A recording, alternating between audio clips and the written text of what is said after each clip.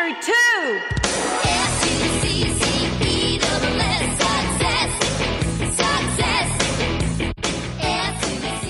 What is going on, Breakthrough Success listeners? Mark Berry, the business freelance writer here. In this episode, we're going to talk about magic.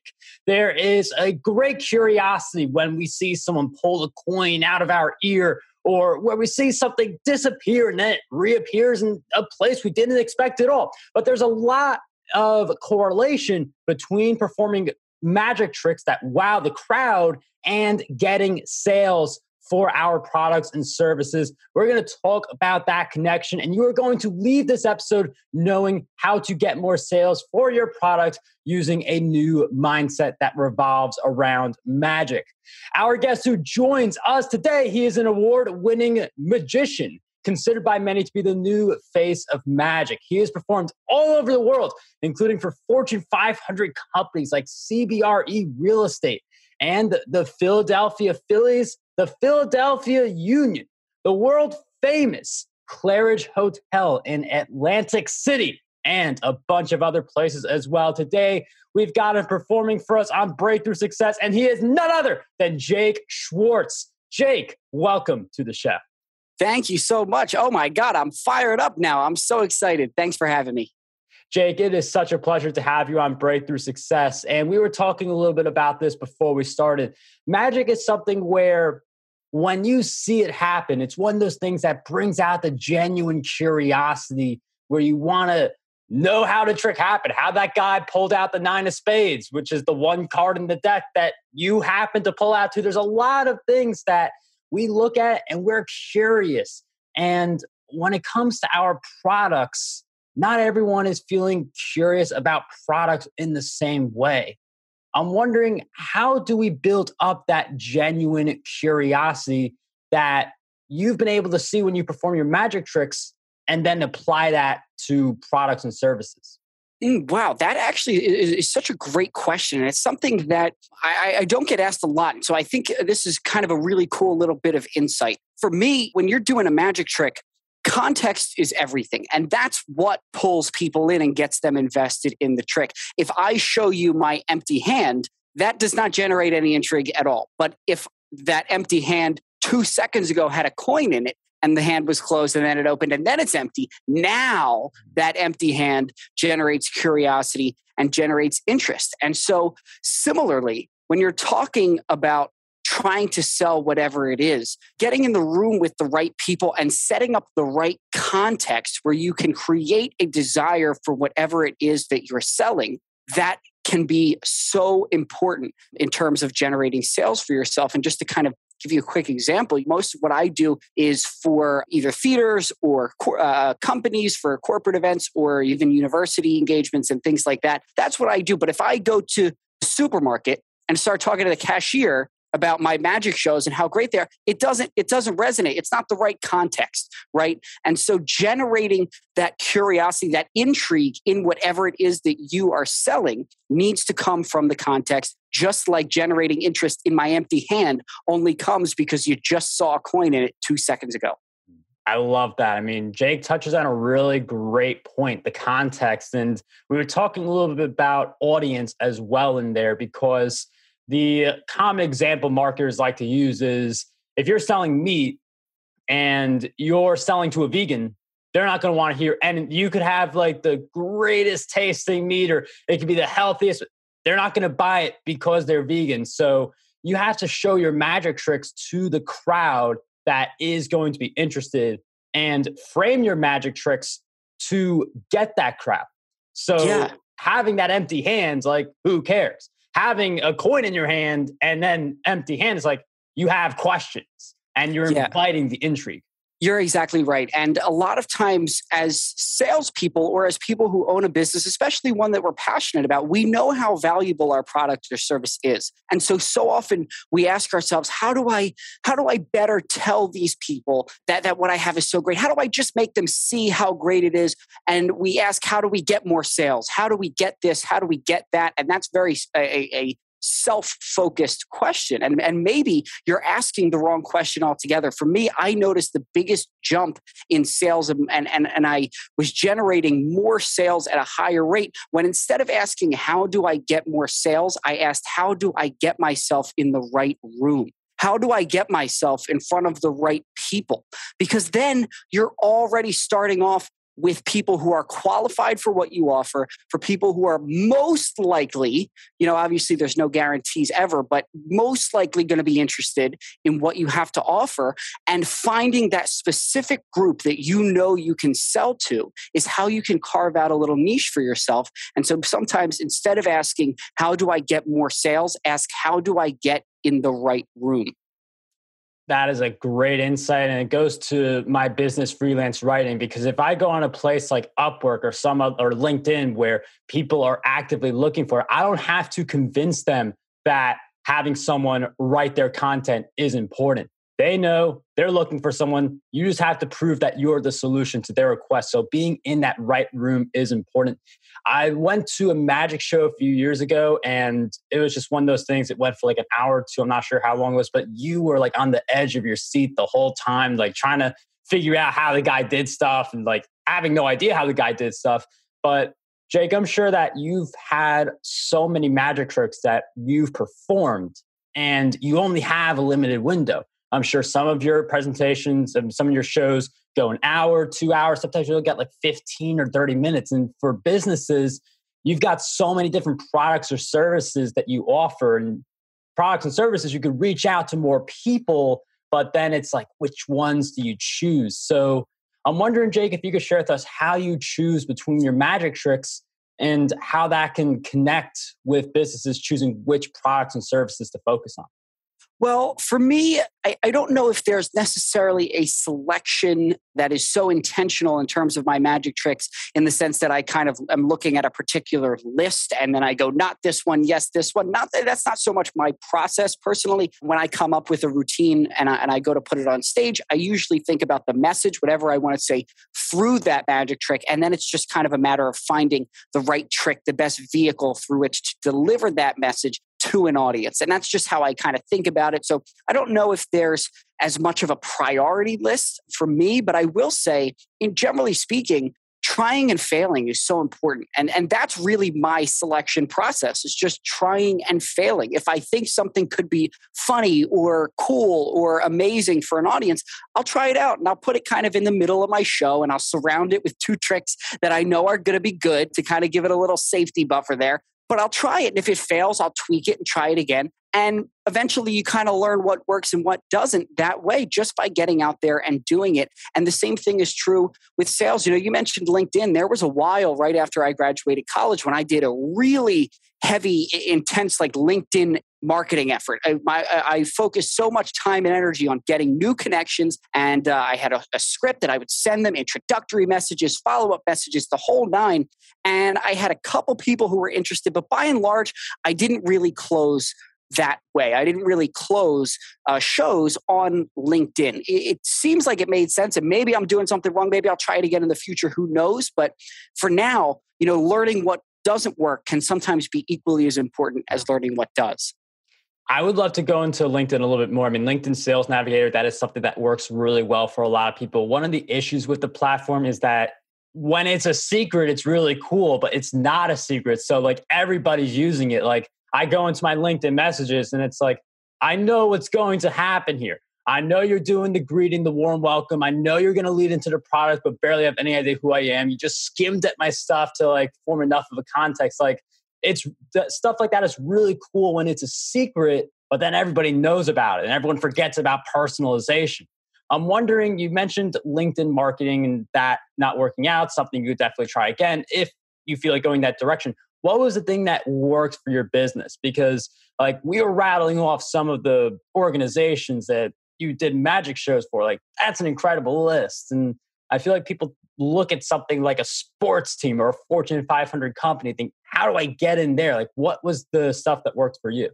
Well, in terms of the LinkedIn thing, you're absolutely right that a lot of times what I found is I would reach out to somebody and want to talk about my magic shows, and they would reach out and say, and want to talk about their whatever it is that they do. And so it's kind of, nobody's really in it for the right reasons. And so that can be sort of problematic, but that's not to say that that specific space is impossible. For me personally, I love talking on the phone with people. I know that if I can get somebody on the phone, they're very likely to see the value in what I have because I'm a people person. That's just who I am. I love talking to people. I love getting to know people. I know it's what I'm good at.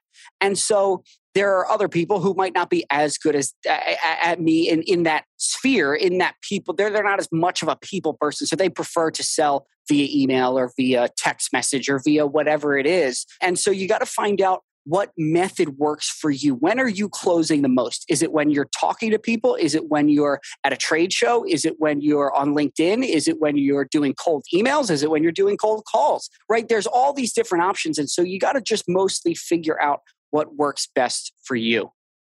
That what works best for you, that is such an important line that I feel like they look over. Like LinkedIn is going to work really well for some people. I think like the way I approach LinkedIn, I create more content on that platform and lean more heavily on the content than outreach. Other people, outreach works very well for them. I would definitely recommend personalizing it so the person knows that you at least gave it some thought instead of copy paste rubric. But again, people have different methods of success.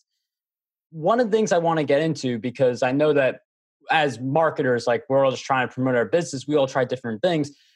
How do you stay in your lane instead of, there is this discovery phase. You want to explore, but you don't want to go into stuff that's going to take you away from your lane. So with all the different marketing opportunities around you, how do you stay in that lane and focus on being your best you instead of following someone else's case study that has nothing to do with your brand?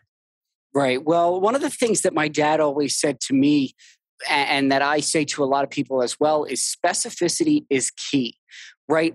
I remember even there, and this sounds so simple in concept, but it's very difficult to actually implement. It's one of those things that, oh yeah, I can understand that. But then when you go to do it, it's much harder to actually do it and do it well. But specificity is key. You need to know who you are looking to work with, right? And so I know adults that I know somebody who just started a THC company, and I said, who's your target audience? Who are you selling to? And he goes, anybody that wants. And that was like, oh, that's not the right answer. You're done. Right. And that's why a lot of people spin their wheels because they think, well, I just want to give it to this person and this person and this person and give it to anybody that wants. And that sounds great in theory, but especially when you're just getting started, explore different niches. Don't get me wrong. I'm not saying to pick a lane and stick in it no matter what, even if you hate it, right? Explore. For me as a magician, I tried doing kid shows. I did summer camps. I did elementary schools in the beginning. And I just found it wasn't really for me. I preferred the corporate world or doing theaters or doing other things like that. And so I have a very specific, in my journey of my career, I've created a very specific avatar of the exact type of person that I want to work with. And so that has allowed me to sell more because I'm targeting my brand specifically for that person. And that person is going to look at me and go, oh, this guy is what I need, right? And so that is something that's really important. That would probably be the main thing or little nugget of advice that I'd give to anybody out there who is either just starting out or feels like they're spinning their wheels. See if you can get more specific, more exclusive with the type of person that you want to work with. That is my favorite approach also. You go super broad in the beginning. You're just seeing if this is the type of audience you want to engage with and do your magic shows for. And then you get a little bit more narrow, more focused. That narrow and more focused, a lot of business can get scared by that because you are reducing your pool of potential customers, but then you really speak to that audience instead of trying to speak to everybody. You mentioned the avatar, Jake. I'm wondering if you can go a little bit into detail of how deep you go when creating that avatar. There's a lot of different ways that we can approach. I'm wondering what's your approach for that has allowed you to create your customer avatar.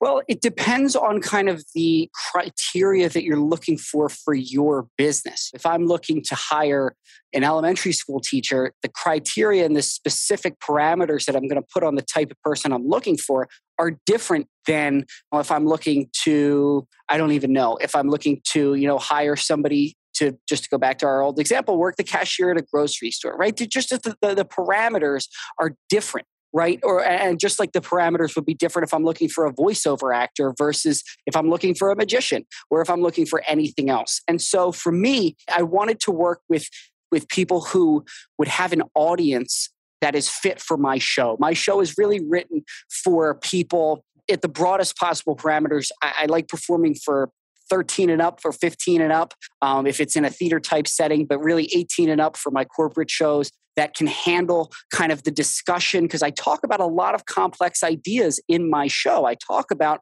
anxiety and I talk about gaining confidence and I talk about how to build momentum in life and everything like that and be successful in anything you do. And so those are complicated ideas. Those are complex topics that require people to kind of buy in and enjoy the process and the show. And of course, gauging my relative position in the entertainment industry in general, and also my level, my talent, my quality of show that I know that I have, those things allow me to set parameters on the type of person that is going to want what I have.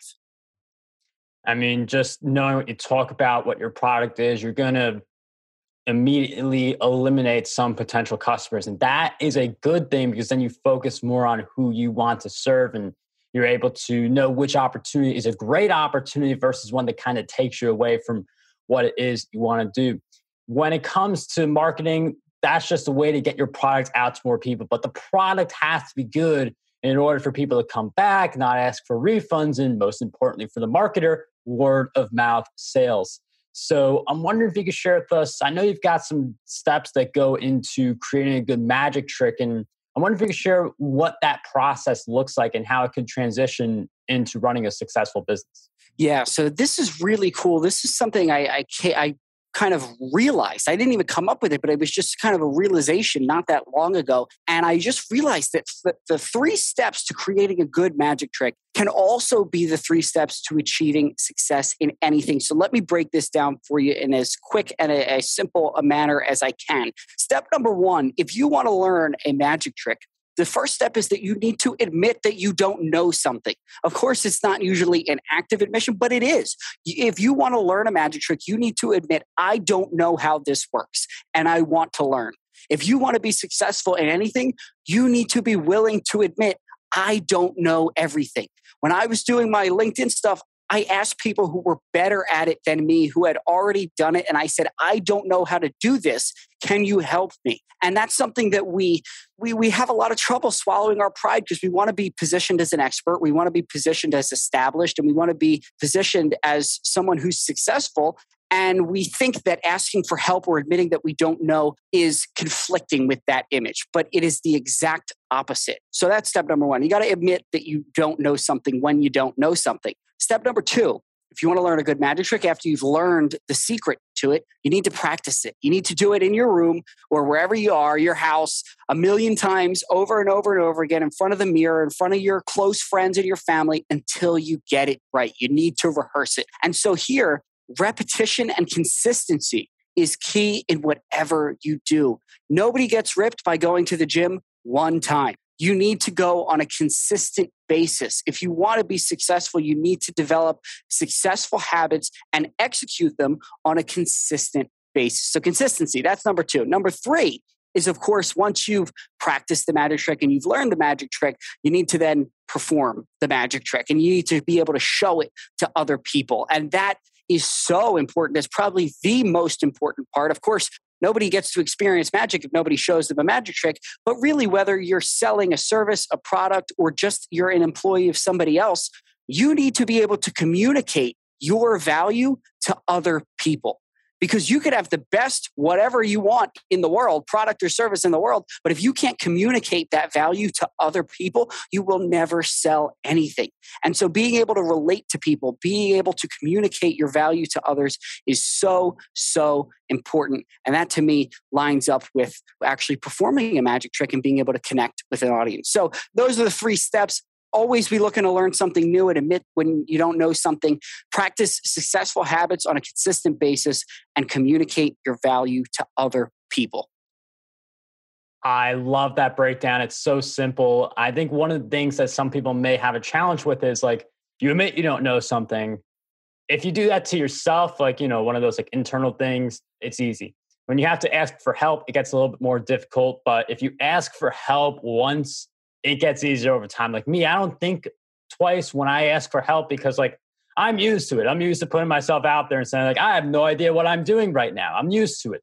And you learn a lot by putting yourself out in that manner. What I think a lot of people may struggle with is that transition from practicing in private to performing in public. And I think this is especially the case for people who maybe they're shy or they haven't had that much time performing or they're worried about what other people think. What's your advice for people to get from that stage where they've practiced to the point where they're perfectionists to just performing and being willing to make mistakes? Yeah, well, first of all, performing can mean a bunch of different things. For me, it means literally performing on a stage in front of an audience, but performing for you could just be picking up the phone and making a cold call, or performing could be going into a meeting and, being prepared and seeming like an expert. There's a bunch of different ways that we as business people perform on a day-to-day basis. And so a lot of it comes from, for me, I used to get really bad stage fright and I boiled it down to what am I actually afraid of? And I would say, well, I'm afraid of I don't know, I'm afraid of looking bad. Okay, well, what does that actually mean, right? What if you look bad? Well, I'm afraid of the trick not going well. Okay, well, what if it doesn't go well? What does that actually mean? And I boiled it down to I was afraid of what other people think. And when you can get down to that core fear and know what it is, you can then better release it. And at a certain point, you got to realize, look, if you don't take risks, in life in general, I mean, you can't expect anything in return. Life begins outside your comfort zone. And so getting over those fears, which of course will get easier the more you do it, but you have to take that first step if you want to achieve any sort of success. And so I kind of had how do I say this without cursing? I had a screw it attitude where at a certain point I just said, look, I love being on stage. This is what I want to do. I'm afraid and I care what other people think, but screw it. I'm just going to decide to say screw it. And I'm going to try really, really hard on stage and whatever happens, happens. And so at a certain point, you will get to that point. And once you are able to cross over and start exploring outside your comfort zone, you'll find that that's when you take the biggest leaps forward. Going out of the comfort zone is very scary, but once you do it more often, you don't think about it as much. You like the thrill of the adventure and seeing what you can do. I feel like you do get to that point after enough performing, after enough of I've practiced, I need to transition into that next stage of the journey. When it comes to growing a business, there are a lot of transitions you have to make. It's a matter of admitting you don't know it, putting into practice, and then performing, making it happen. Jake is someone who makes it happen for a lot of companies who hire him to perform his magic shows. Jake, where do we go to learn more about all the exciting work you're doing? To learn more about me, you can visit my website, which is www.jakeofspades.com. Almost like Jack of Spades, the playing card, except my name's Jake. So it's jakeofspades.com. And I'm at the Magic of Jake Schwartz on all social medias. Breakthrough Success listeners, we will have those links in the show notes. Make sure you follow Jake and his work. Jake, thank you so much for joining us on Breakthrough Success. It was a pleasure to have you here today. Thanks so much for having me.